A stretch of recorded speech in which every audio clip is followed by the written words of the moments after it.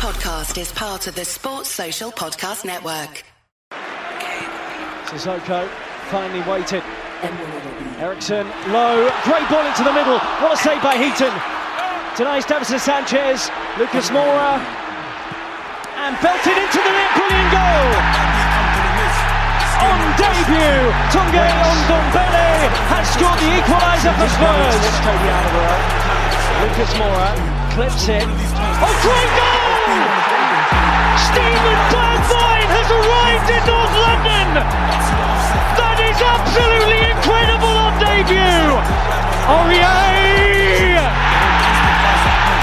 What a finish for 3-2 from Spurs. First time hit to Son.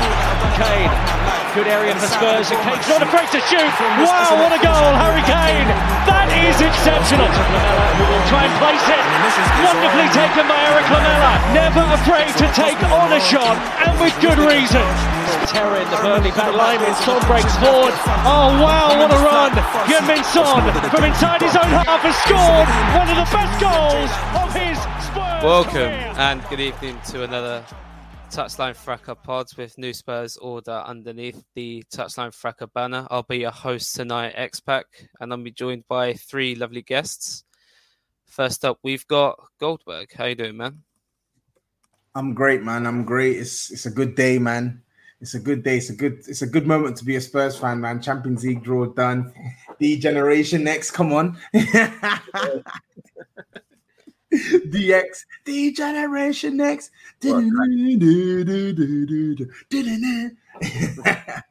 anyway, yeah, it's a good time to be a Spurs fan, man, especially after the Champions League draw, which I'm sure we'll touch on. But yeah, I'm glad to be here, bro. And Asa joins us from the West Coast. How you doing? I'm good. Long time watchers. When I've been here before, there's been a running joke that I don't know which member of the NWO that I identify with. After some due consideration, I went with Dennis Rodman because he's very infrequently part of the thing, but he was there, and he's the weird American who's associated. So, what's up, y'all? Now there we go. And we got Scott Hall, man. How you doing? Hey, it's a new season. Started off all right. You know what I'm saying? It's good spirits right now. And to be fair, a lot of dead pieces are getting shifted. So, hey, listen, I'm a happy man.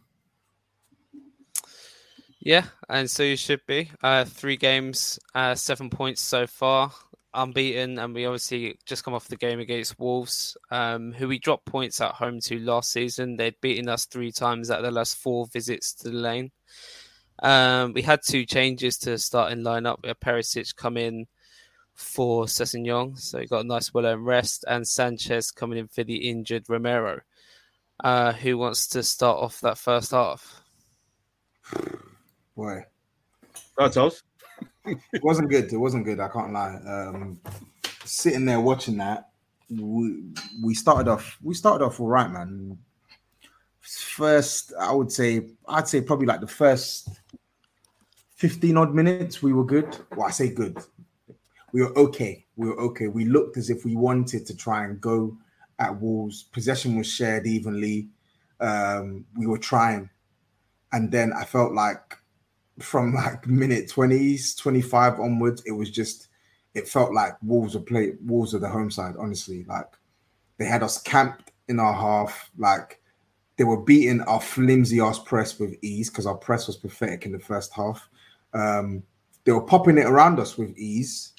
They used and moved the ball much better than we did, and they had way more attempts than us. They finished the half with like 12 attempts, and we only had 1. And our 1 attempt came right at the end of the first half, courtesy of a delicious Perisic cross and a good header from Harry Kane. So it wasn't a good it wasn't a good half for us. We were really poor.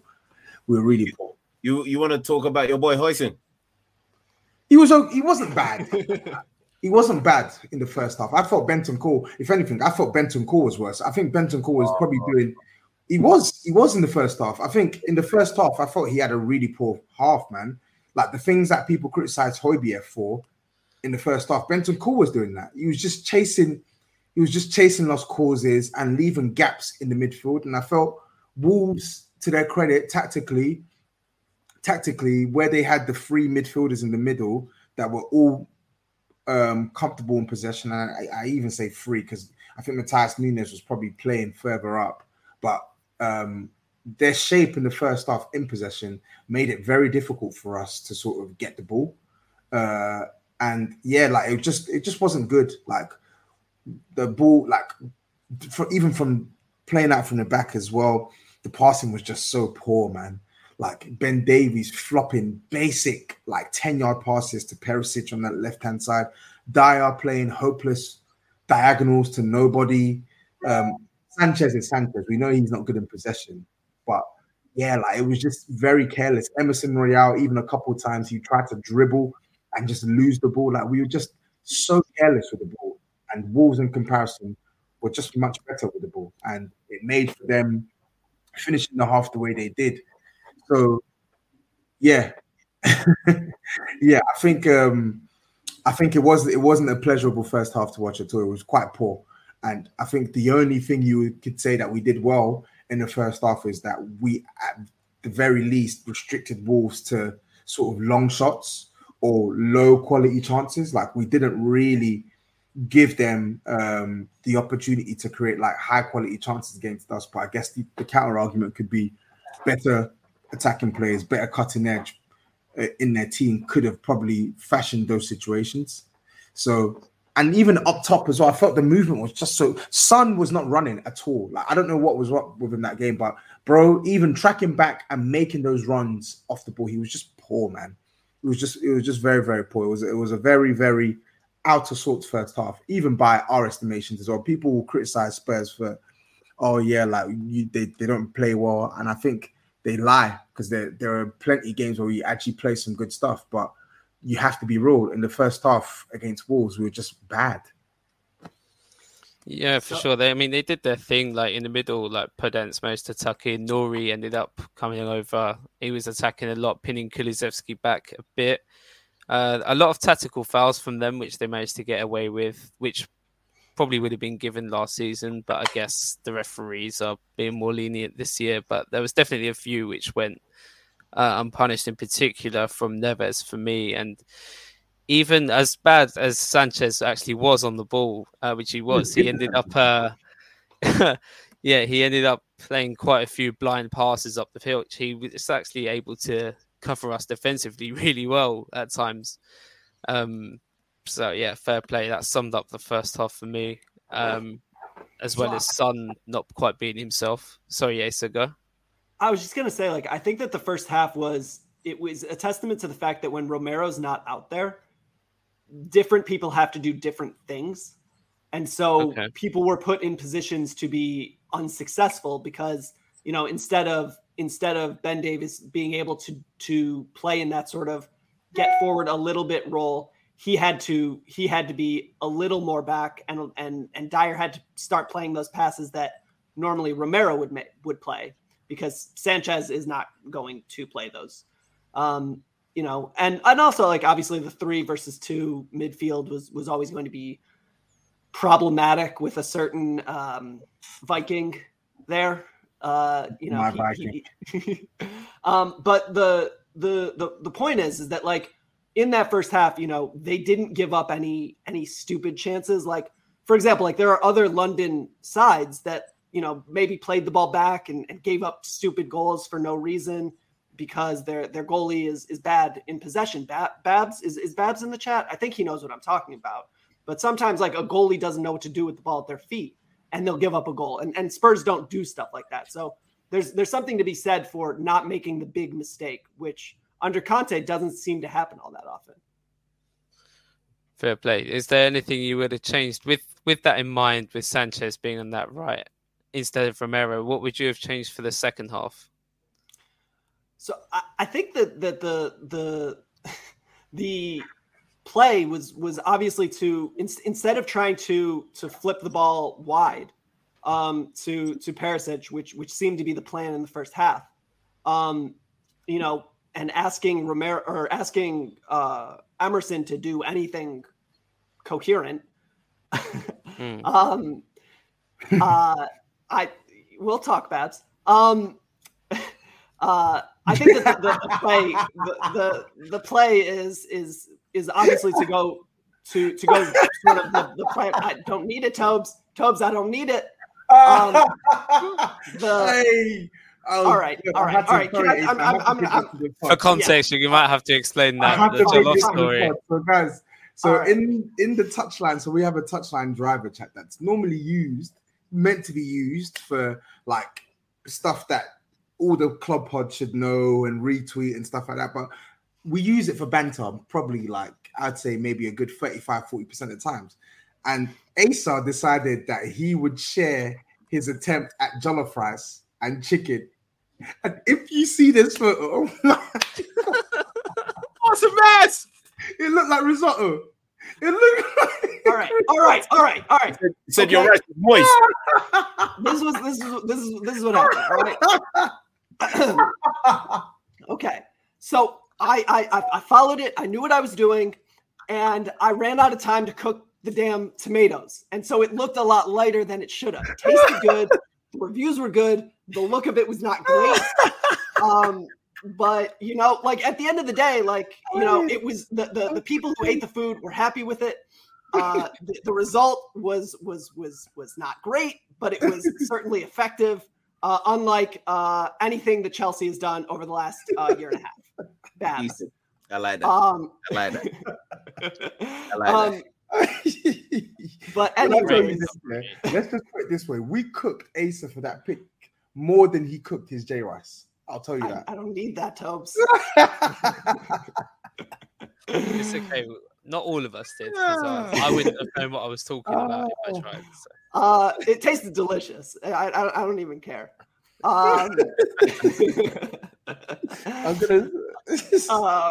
So the point is that I think the team like even when things don't go well, the lack of making the big mistake is something that's a true credit to Conte.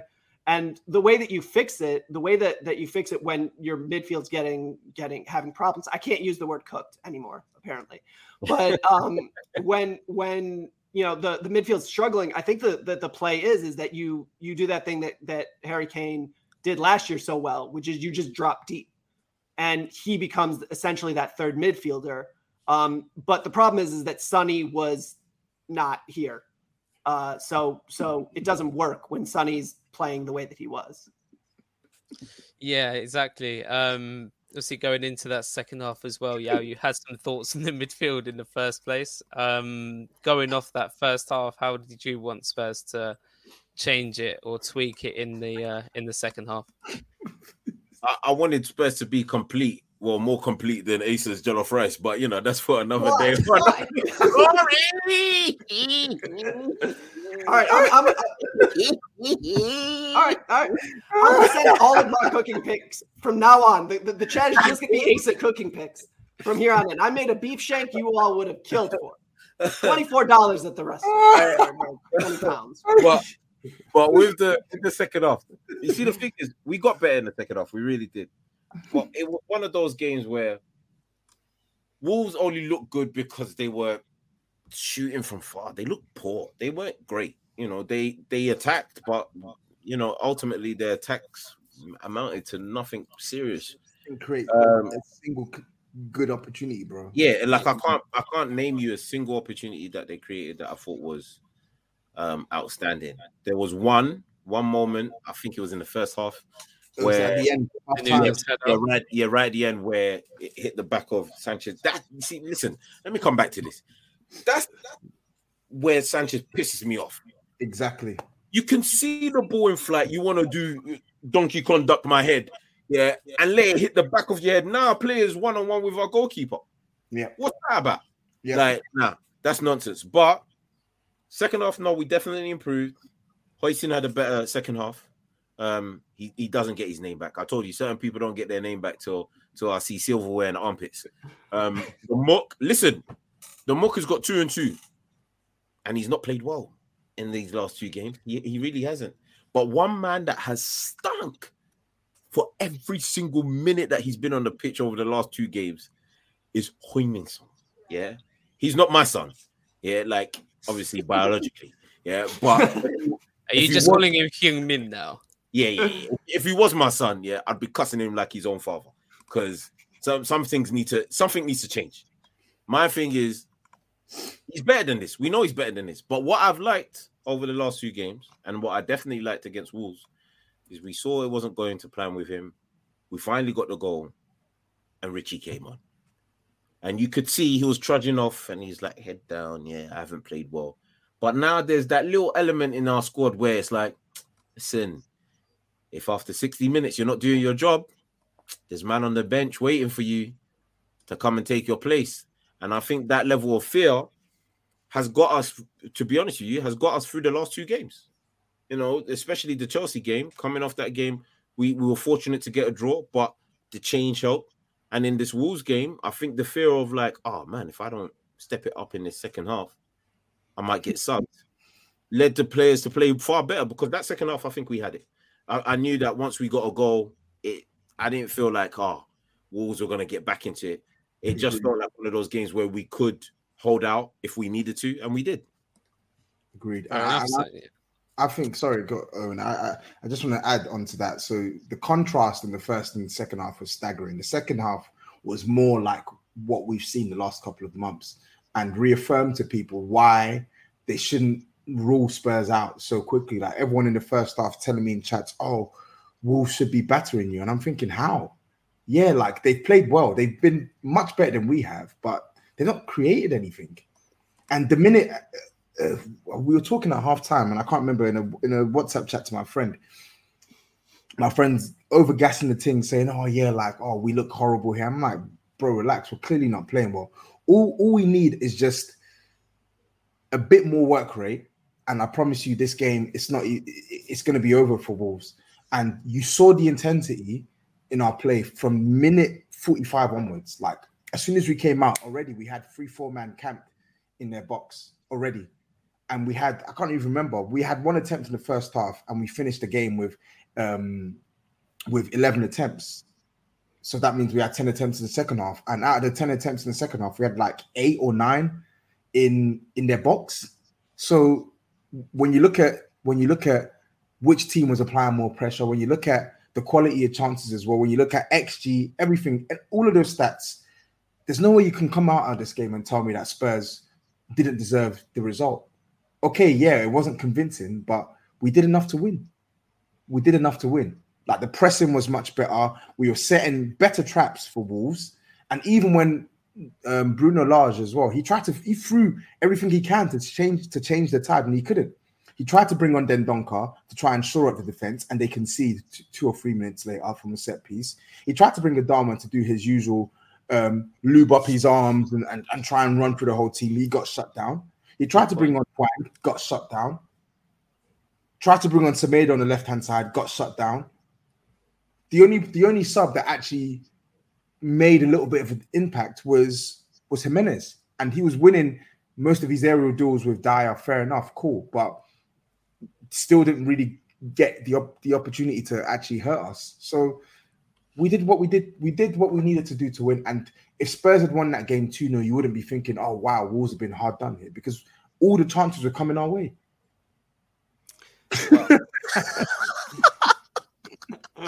Well, just for the just continue that second half tweak. I mean, Asa made a good point from the first half that he saw like obviously other players had to do different jobs because Romero wasn't in, and I saw Conte managed to tweak it in the second half. Emerson was coming infield a lot more, so he was obviously a lot more inverted, made up the numbers in the middle, as well as us having a higher intensity. And essentially now Gianni Vio's earning his bread now. Right, so a lot of people were saying, I mean, the pundits were saying that Son's corner was poor. No, it was deliberate. It was actually his only good action of the game. It was very, very deliberate. No? So the thing is, I did a little bit more digging into pause. Whoa, big man, where are you going with that line? I did a little bit more investigating into the whole. You digging up, bro? Yeah, big man. We gotta reel it back in, bro. So at first I thought he was a set piece coach for both offensive and defensive plays. Turns out it's just offensive, which kind of makes sense because defensively, I think we're better than last season, but I don't think we're too trustworthy from set pieces. But offensively, I listen, especially while being in the stadium, I'm seeing a hella movement in that box. Like, we are causing teams. Granted, it's only been 2 teams so far. Well, 3 teams if you can include Southampton. But we are causing teams problems with our set pieces, which is not something we are renowned for at all. We're not that kind of club. If we can keep this up and add 10, 15 goals in just the Premier League alone from set pieces, that's a lot of goals that could lead to wins. You know, again, I think last season, I can't remember, other than the North London derby, I honestly cannot remember a set piece goal or a goal from a corner. I know there was probably like 2 or 3, but I can't remember one. And yet this season we've got 2. Watford and Arsenal off the top of my head last season. Yeah, Watford. Watford was the Davinson Sanchez goal, right? Yeah. The one where he just stood like this. What an idiot. What an absolute idiot. Andy's saying in the comments, Leicester at home. Yeah, I was gonna.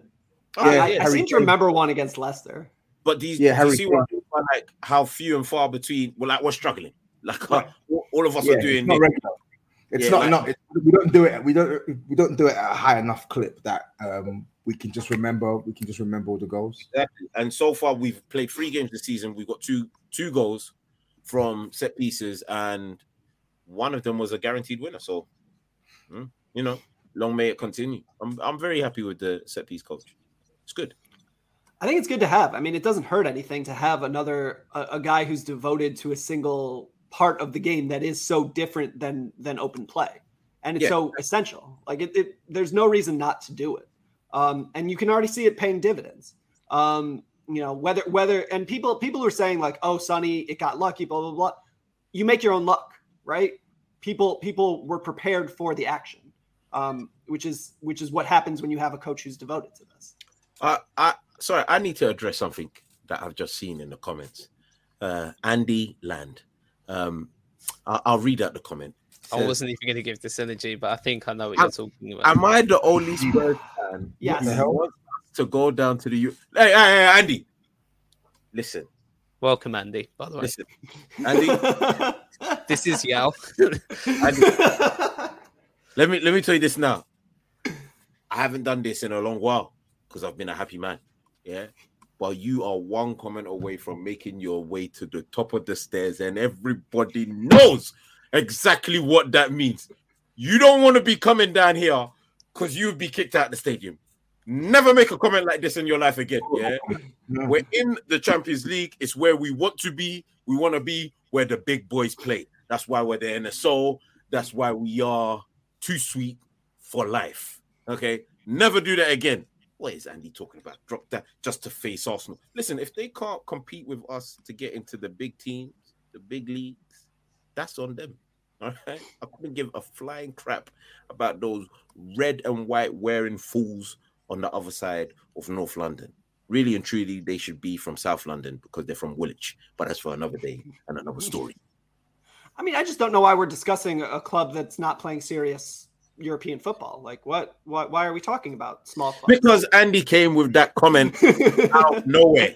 Furthermore, they've never won a European trophy, so that's the history of the Arsenal, I guess. But moving on. Interesting. Yeah, I know, right? What was I even going to say? Yeah, moving on. Obviously, we do have the Champions League draw after that unconvincing win. I only say I feel it is after that Wolves win anyway, because I know Tobes was saying it was unconvincing, and yeah, to a point it was, but we've still got gears to go through, right? We've still got Longley who can still contribute from the back in progressing play. We've still got Bissouma, who's arguably our best midfielder, still to start for us. So, yeah, we still got gears to go through yet, as well as our 2 strikers actually hitting any kind of form. But yeah, onto the Champions League group draw. Obviously, Uncle Yaya niced us today. I wouldn't say it's an easy group, but yeah, what were your guys' initial thoughts on it? We drew Frankfurt as the number 1 seed, Marseille and Sporting Lisbon. It's not an easy group, but it's a favourable group. Like, it's a favorable group across many fronts, right? We're playing against sides that will still give Spurs a game, and away from home, especially, you wouldn't be shocked if Spurs lost one of these games, I would say. But it's also opposition that you can see Spurs getting enough points from to top the group, or at the very least go through. And I think that's the right sweet spot we want, right? We don't want teams where we know that like we're facing a real uphill struggle. And then I think the bonus, the added, the value add here is the teams that have really, really good away atmospheres. So you literally tick like 3 boxes there. And when you compare it to the groups that we've had before, excluding our first group under Poch, we've always had giants in our groups. Under Harry Redknapp, we had Inter Milan, who had just won the Champions League. In the 17-18 season, we had Real Madrid and Dortmund. 18-19, we had Barcelona and Inter Milan. So this will be the first time, as I said, since Pochettino's first year in the Champions League, where we've actually had a group where, when you look at it, we're probably the strongest side there on paper.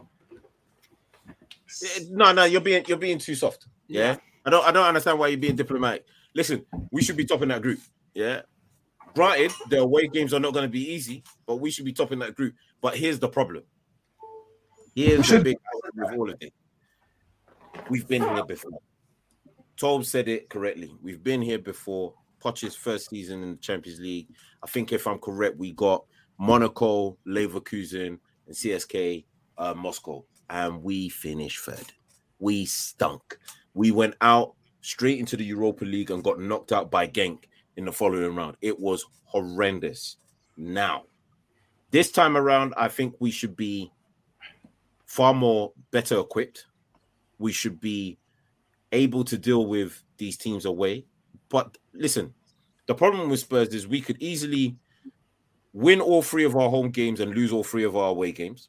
Notoriously, we can be like that in Europe, or we could punch up every single team in this group comfortably home and away. Like we actually have the team to do that. The problem is whether we will do that. That's where the issue is. Whether we will be capable of beating, say, Frankfurt home and away. Frankfurt away is going to be tough. You know, whether we have the capability of sport. I don't think Sporting Lisbon should be a tough away game. They're good, but I don't think they're defensively that good. I think the dark horse in this group, for me, would be it's actually Marseille. Yeah, I don't know why. I'm not saying like Marseille are particularly good, but I just feel like a team like Marseille in Europe, they probably will take it extremely serious than they would the league, because they know it's PSG and PSG's only. So they'll probably go all out, and their fans are going to be raucous. So that could be the real tough one, you know, going away to Marseille and trying to get 3 points there. But like I said, the group is very favorable in our hands. Like, if we don't top this group, that's our fault. You just have to hold your hands up. There would be no, we didn't play well. Nah, it's our fault. We should top this group. I mean, I think this is one of those things where it's like, are you a serious club or are you not a serious club?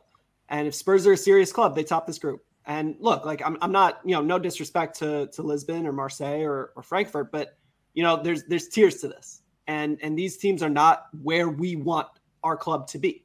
Now, if our club at that level, I guess we'll find out. But there's nobody on Marseille, there's nobody on Frankfurt, and there's nobody on Lisbon who troubles me. Right? They've got good players. They've got players who can be a problem. But this isn't a situation where Spurs are going somewhere and they're saying, "Oh, well, chalk that up 3 points." Marseille is a tough place to play. Go out and win. Be the team that we know you can be. There's no excuses. No, oh well, we've got 2 games a week. Blah, blah. I don't care. Go out, Facts. Do the job. I agree. And that's what it is. I agree. Like there's just excuses are not where we're at anymore. Yep. I completely agree with Asa. Have they done the draw for what's away and what's at home? Because I didn't. Not yet. No, not yet. I think we'll know latest tomorrow, I think. But I agree with Asa, man. Like it's a favorable time, man. If you had the opportunity, if you were told that you're going to get this group from the jump before the draw was made, you'd say yes. I'll take this all day long. I'll take this all day long. So it's one of them ones where it's like, yeah, like go out and top the group. I think I'm looking at it now, and I think it will be disappointing if we don't top the group. Yes, it will. It will be disappointing if we don't top the group, and it will be catastrophic if we don't qualify. Simple. Hey, if we don't qualify, I'm cancelling my season ticket halfway through the season. I'm done. I'm done. I'm not. You know that happened with Poch in the season we finished second. That was disgrace. That was not on. I was furious. That was at Wembley, wasn't it? Yep, that was at Wembley. And then we went out to Ghent Genk and flipping Europa. Literally the following round. You know what annoyed me about that season? Yeah, that was the first season that I saw. Like I proper got to watch Bernardo Silva because he was at Monaco at them times. He cooked us. He cooked us good. He beat us up. Like, hey, seriously, when I was in the stadium for that game, listen, at 55 minutes, I was contemplating just drinking my Fanta and leaving. I was going to walk home from Wembley, bro. Like, that's a long walk. I was going to bop home because we were getting punched up. Hey, listen, we've got a favorable group. Seriously. Like, when we saw the pot and everything, listen, Uncle Yaya with his hilarious pronunciation, Napoli. I love it. That guy was saying names wild, bro. The Tottenham. Yeah, listen, we have to make it out of this group top.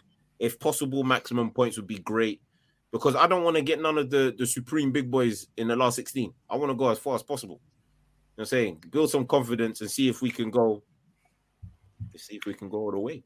I mean, my big thing here is that I want these last two games, you know, match day 5, match day 6. Like I want that to be kids. I don't want it to matter. I want this settled early so that you know you're not having Harry Kane going 90 in a must win game 6. Like that's I don't want that stuff. I want to take care of business at the outset. Yeah, I fully agree. Me personally, if we can get to like game week 5 even. You get to game week 5, we've qualified. We can bring in some play. Listen, we could do a madness where we could be like, all right, cool. Richarlison, freaking, I don't know, Lucas, Kulu. I don't know who that guy that you just mentioned. That guy can't be. even if we've qualified, he can't be started. But that man can be. You know, they can get a quick run out, and hopefully we get the job done quickly. Because this is gonna be a long season. People think we got the World Cup in Christmas. Yeah, the games are even more congested. Normally, you get a 2-week break. Yeah, in between each match day for Champions League. Week in, week out. It's one after the other. Then you get a 2-week break. Then one after the other. Then 2-week break. So there's no rest for the wicked. We got to get it done, man. Trust. Yeah, for sure. Obviously, I just realised that Marseille. I mean, we have to crash it on Marseille. I didn't realise they had so many ex-Arsenal players. Mate, that Guendouzi wanker. Tavares, Guendouzi, Sanchez. I want to yank his stupid sideshow Bob wig, man. Just yank it, man. The prick. Well, we've got a player who can do that. So, yeah, that's doable. It's doable. Are any of us worried about Conte's record in Europe? No. It's a bit up and down. You see, the thing is, people say they're worried about it, but I don't think Conte's record in Europe is that much of a stinker compared to many other managers in there. Like, how long has Conte been managing for? What, 15 years? 10 years? I don't know what the exact tenure is, but like, if we're talking we call it a while, but if we're talking like big clubs, it's probably been doing it for about 10, maybe 15 years or so, like with the really big clubs. Probably in between that bracket. And I seem to remember, you know, Champions League runs under Wenger, under Ferguson, that were just absolutely horrendous. European runs that were they didn't make it out of the group stages. So, listen, Conte has managed to take Inter to the Europa League final with his supposed horrible European record. He's taken Chelsea out of the group stages, if I'm correct. Granted, he didn't take Spurs out of the Conference League group, but COVID messed that part up. And that's life, isn't it? But I think, honestly, this group can expel a lot of that nonsense about Conte not having a good European record. At the very least, we should make it to the last 16. At the very least, probably even the quarters. To be fair. think quarters. I think if we're talking about what is a successful Champions League run here, I mean, I think quarters. I think you win the group. I think you play, whatever team, who's going to be on your level. I don't know. Maybe we get lucky and like Celtic goes through or something. But something like that, see what happens. But I think quarterfinals. If I'm talking about what is a successful run, it's quarterfinals. Yeah. Very doable. Very doable. All right, moving on, I guess, to the more exciting part now, I guess. We've only got a week left until the transfer window ends. We're quite active by the looks of it, especially with outgoings. Spurs TV saying we need 2 more signings. He thinks we'll get another attacker and a centre-back. But, yeah, what are we thinking going into it? Obviously, we've been linked heavily with Malianovsky. We've got players leaving on loan left, right and centre. But what are your expectations for the end of the window? R.I.P. Tanguy. Well, yeah, I mean, he's you. already confirmed gone. But He's going to crush it at Napoli. He's going to crush it at Liverpool as well. Yeah. He's definitely going to crash it at Napoli. I can feel it, man. But second of all, I think he was RIP back in January, to be honest. True. He's not really been a part of this team for months. But I think with with the player situation, I'm expecting at least 1 more player to come in through the door. Really and truly, I think we're going to sign 2, but I'm expecting at least 1, and I'm hopeful that the player that we do sign is someone who can actually make an impact on this team. I mean, like, proper impact. Like, if it's a centre-back, it needs to be a centre-back that we can feel walks into this team and starts. If it's an attacker, it has to be an attacker that can provide the ample sort of competition and level that we need. So when they come into the team, there's not that much of a drop in quality. Fair enough. Did you have any names in mind for centre-backs or defenders? I didn't, to be honest. All the names are just speculative. You know who I want at centre-back, but we ain't going to get him this summer. So I'd have to settle for an alternative. I don't know. I think maybe that fella from Frankfurt, coincidentally, Dicker, coincidentally, at left centre back, that looks like that could potentially be a decent option. Yeah, I'll take that. I think he's only got like a year or 2 left of his contract as well, so we could sign him for a decent fee and then potentially sell him on if we look to replace with our ideal golden goose, Bastoni. So our Spurs TV saying Gehi for 50 million. That's who you're eyeing up? So that's I want that for multiple reasons. Not only because I think he's good, and I think that he would provide a significant amount of a significant upgrade to Sanchez, which is what we're talking about. We're talking about our 4th center back here, and I think that he is not someone who steps in and starts, but he puts pressure on Dyer, he puts pressure on Romero, he puts pressure on Davis. And also, like, as a separate point, he's currently starting in front of an American at Palace, and that's a secondary interest for my purposes. But I think that the more interesting thing is not really it's the attacker, because clearly we have one bench attacker who we trust, and you need another. And I think that I'm going to butcher his name. Malianovsky. Is that how you pronounce it? That sounds right. Yeah, Malianovsky. I think that the book seems to be that he comes in when Hill goes out, and that upgrade right there makes this team significantly more dangerous and significantly deeper, because Hill is not usable depth, right? Like, depth only matters if you can use it. And Brian Hill, I mean, he can't play in the Premier League apparently. And like for the future, maybe cool, great. But the kid is not holding up clearly. And so, I would send him to Germany so that he can get on one of those, supplement programs vitamin programs. Get. I think they're calling them Bundesliga tax programs out there. Whatever it is that happens over in Germany, where suddenly very thin players become not so thin anymore. Whatever he needs to do to get to the size necessary, but he's too small. He needs that Goretzka pack, man. That's what he needs.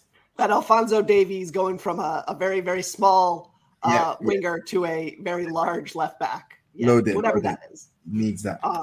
But he's not usable depth. Yao's favorite Brazilian is not usable depth up front. So you're talking about Richarlison and prayers, and that's not good enough. Like, you do need that 5 for 3.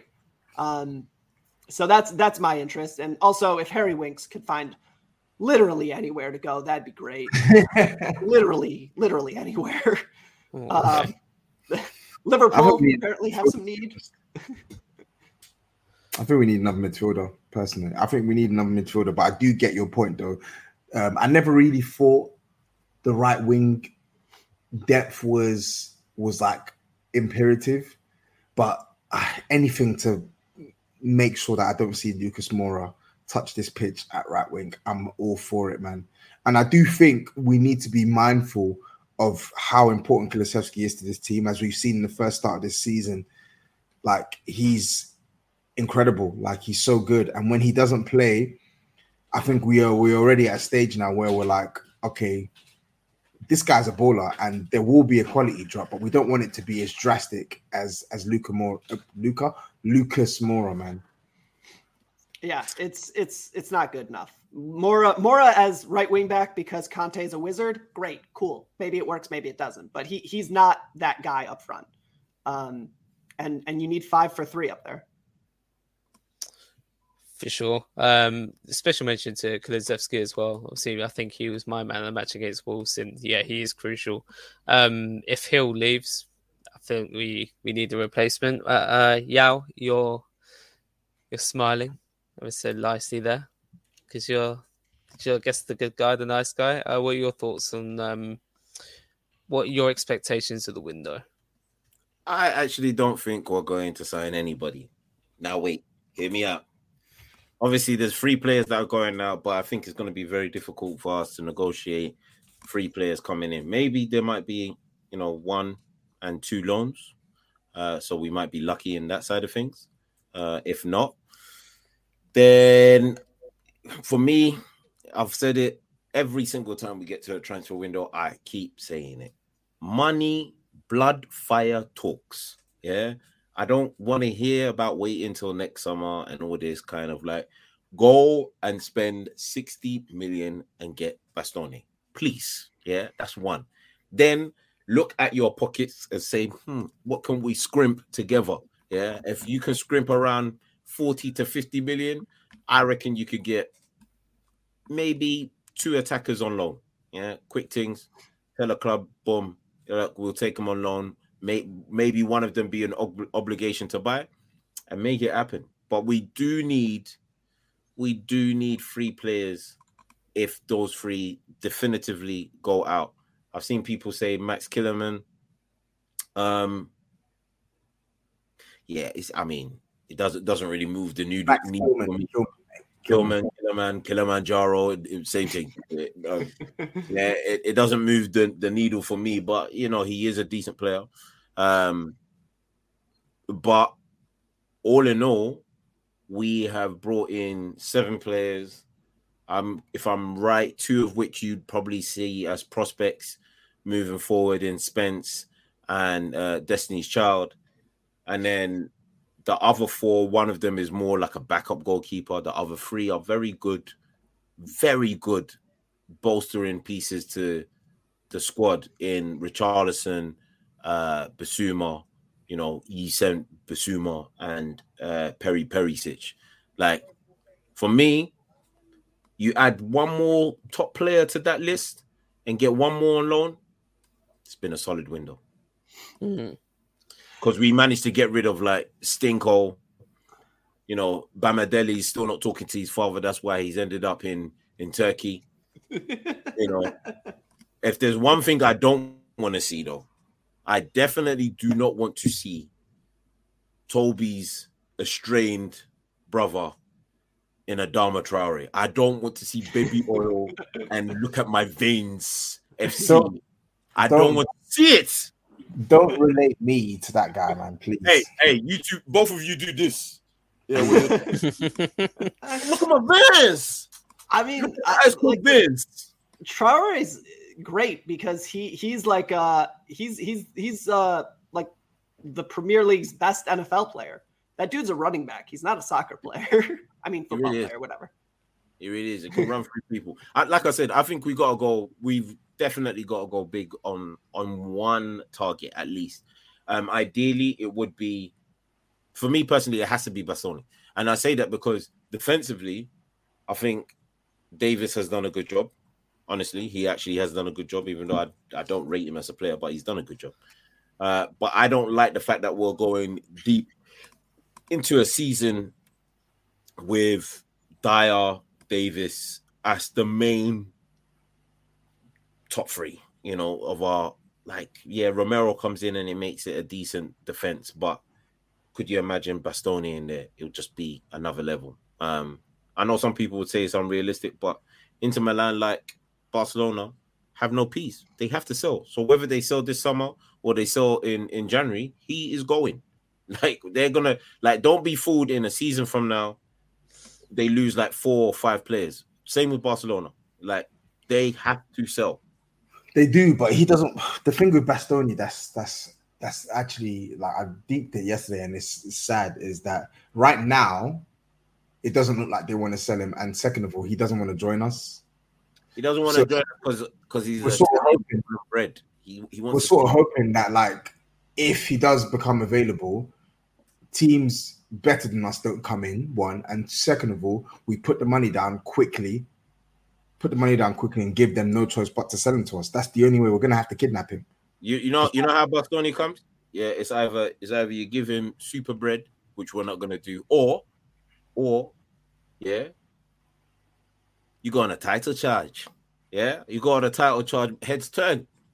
But that can't happen unless certain men do their thing. My thing is, I know people are talking about, what's it, Gehi, Hehi, or Hernandez, whatever you want to pronounce his name, from Crystal Palace. Yeah. Look, I think he's decent, yeah, but listen, this is going to sound so rude. He doesn't move the needle for me in any way, shape, or form. Even if he comes in as our 4th choice centre back, him starting, I'm not going to be there and be like, yeah, I feel confident with him starting. I'm just not. Yeah, he doesn't strike me as a defender that I should be comfortable with. Right, I feel more comfortable with Kilimanjaro than I would with him. But I feel like they're similar, I feel like I look at them. I think I remember discussing this with Tops. I think they're both good centre backs. I feel like Gay, I feel like he's the better defender, and I feel like Kilman is the better sort of ball carrier. I feel like he's a bit more assured in possession. You know what? If Spurs were to sign both of them, I actually wouldn't complain. But I do get where you're coming from in the sense that they're not needle movers for Spurs. When you spend that dough, you're thinking, it has to be prime time.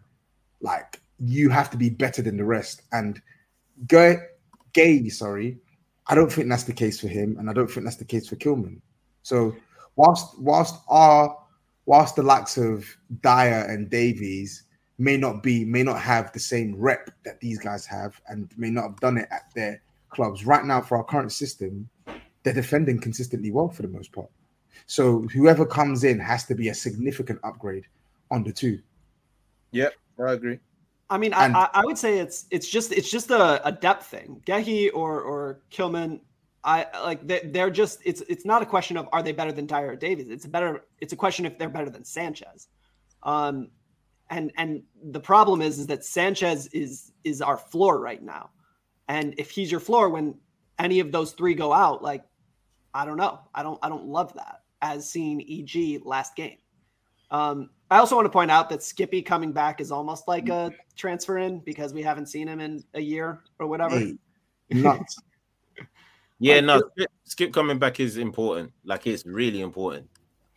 We need 4. We listen. Skip coming back here. I know a lot of other fans don't really rate this guy, but when last season, when he was fit and in the squad, I felt more comfortable. I felt more assured in what we could do, especially under Conte.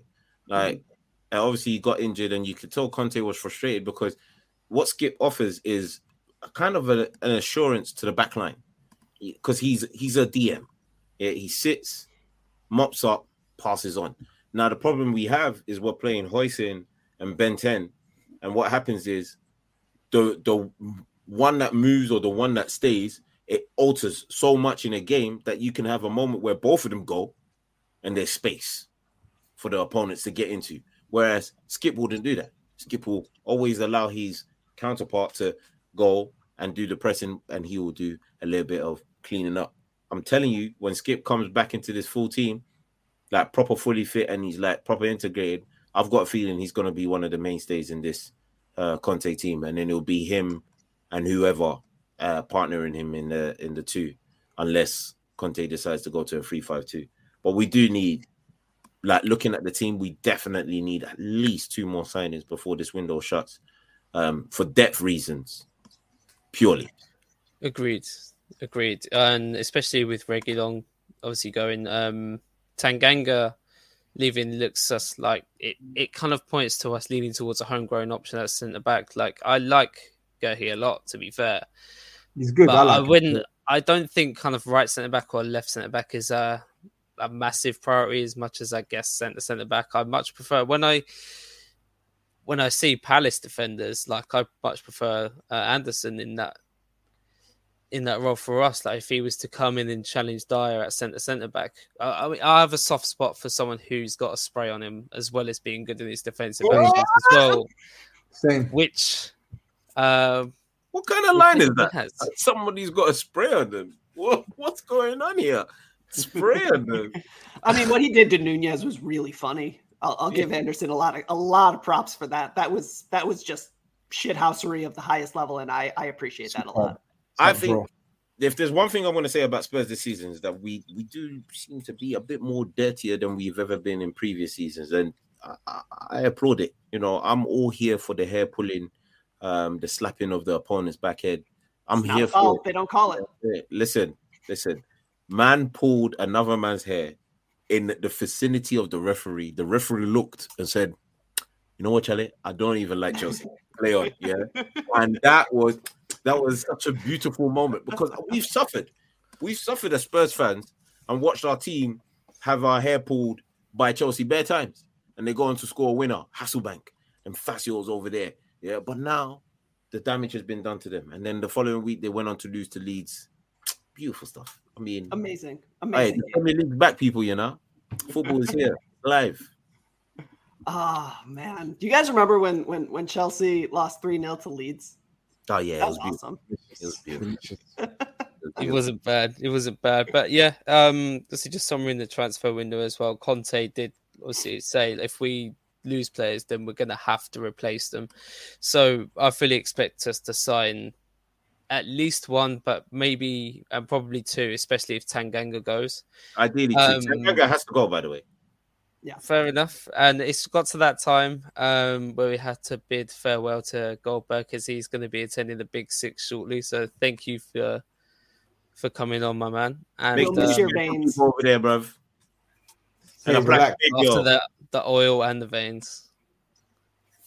Relax, tranquilo. Baby. But listen, guys, I need to jet anyway. But this has been good chat. And of course, I'll be listening to the last bit of this pod when it's out. Safe. Peace. Rest. Peace, man. And with that said, let's preview the Forest game. Romero's apparently put himself back into contention. I think Skip might be back in trading. I guess it might be a bit too early for him anyway. But yeah, how would you line up for that game, Asa? So I want to say first things first. The fact that Nottingham Forest have brought in, what is it, like 120 million pounds in net spend and are still not about very 30 good players as well. like I still look at that squad and I'm like, meh. But if Romero's good, then I guess I don't really want to have a right wing back, but I guess it's Emerson. And then you got Romero, Dyer, Davies, Perisic, because there's no reason not to go full bore. I'm ready for Basuma. I'm ready for Basuma to come into the squad. I want Basuma and Ben 10. And then your three across the top is the three across the top, with the caveat that if Son no-shows again, then I think it's time to start having the conversation that nobody wants to have.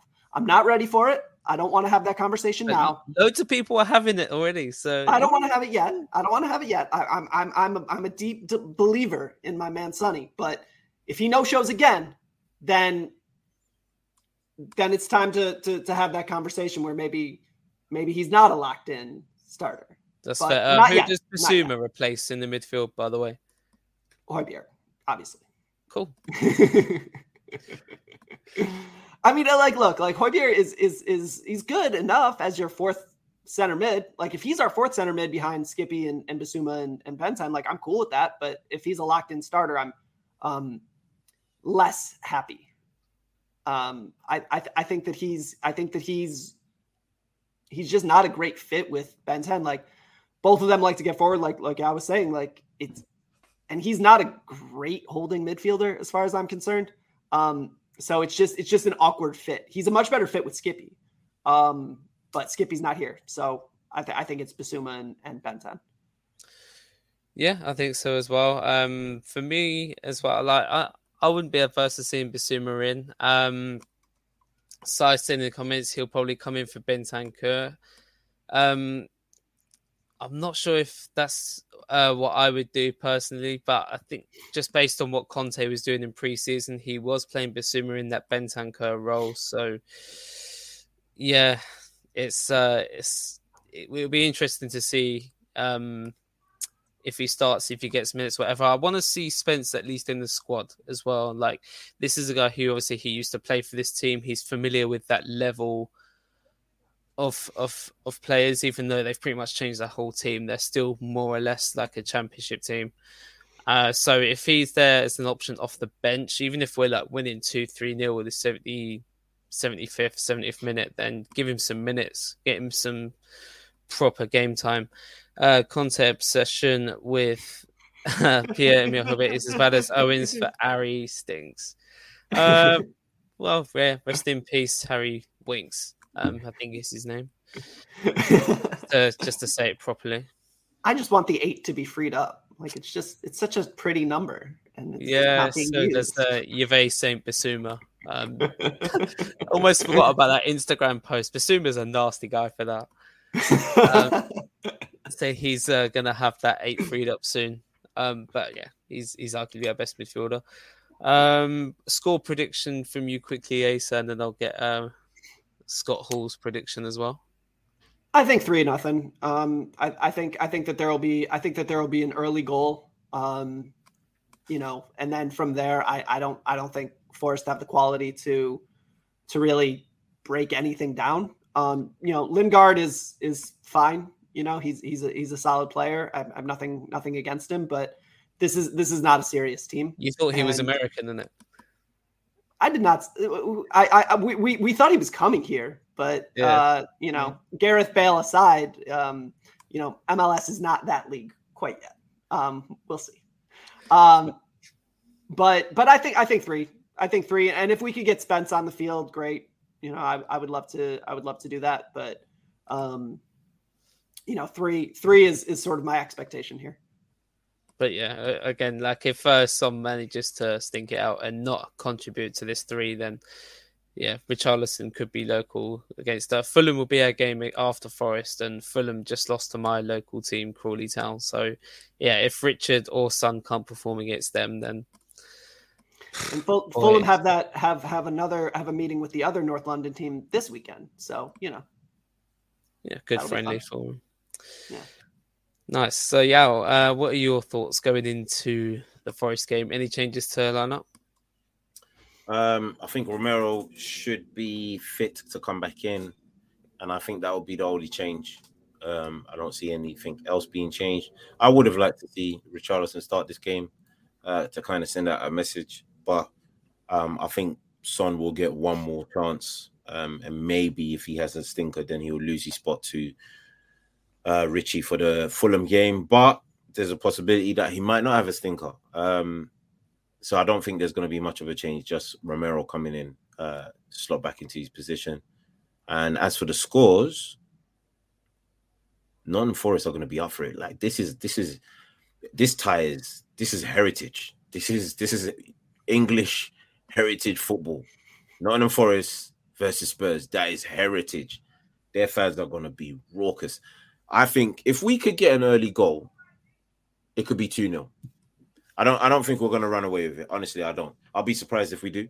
I think it'll be a tight game. I think it'll be a game where we have to take our chances to keep the crowd out of it. Because similar to like going up north to Newcastle, if we let the crowd get in top, it's gonna be absolutely long for us. So I'm gonna go with 2-0. Nice, man. Yeah, I think I'm gonna echo that. I think we might even concede against them as well. You know, I think they'll be lifted by the signing of Gibbs White as well as their like 45, 50 other signings. Yeah, the crowd, like you say, yeah, they're going to be up for it. I'm thinking a 2-1 win for Spurs, and we'll edge it. I think Kane will probably grab them both as well. But yeah, that said, that pretty much wraps it up. Thank you to Scott Hall and Asa as well as Goldberg for joining us tonight. Sorry, the Worm. I'll get you by your NSO name. Thank you to all of you in the comments as well. It's been incredibly lively. We've got the NSO representing in there through Tops and Sai, YG Yes there throughout. Zar Spurs TV, shouts to you. Be sure to see us next week in our stream. And for the audio, which is out every Saturday morning. But again, as for tonight, we are out. Peace. Belted into the net, brilliant goal! On debut, Tunge Ndombele has scored the equaliser for Spurs. Lucas Moura clips it. Oh, great goal! Stephen Bergwijn has arrived in North London! That is absolutely incredible on debut! Oh, yay! Sports Social Podcast Network.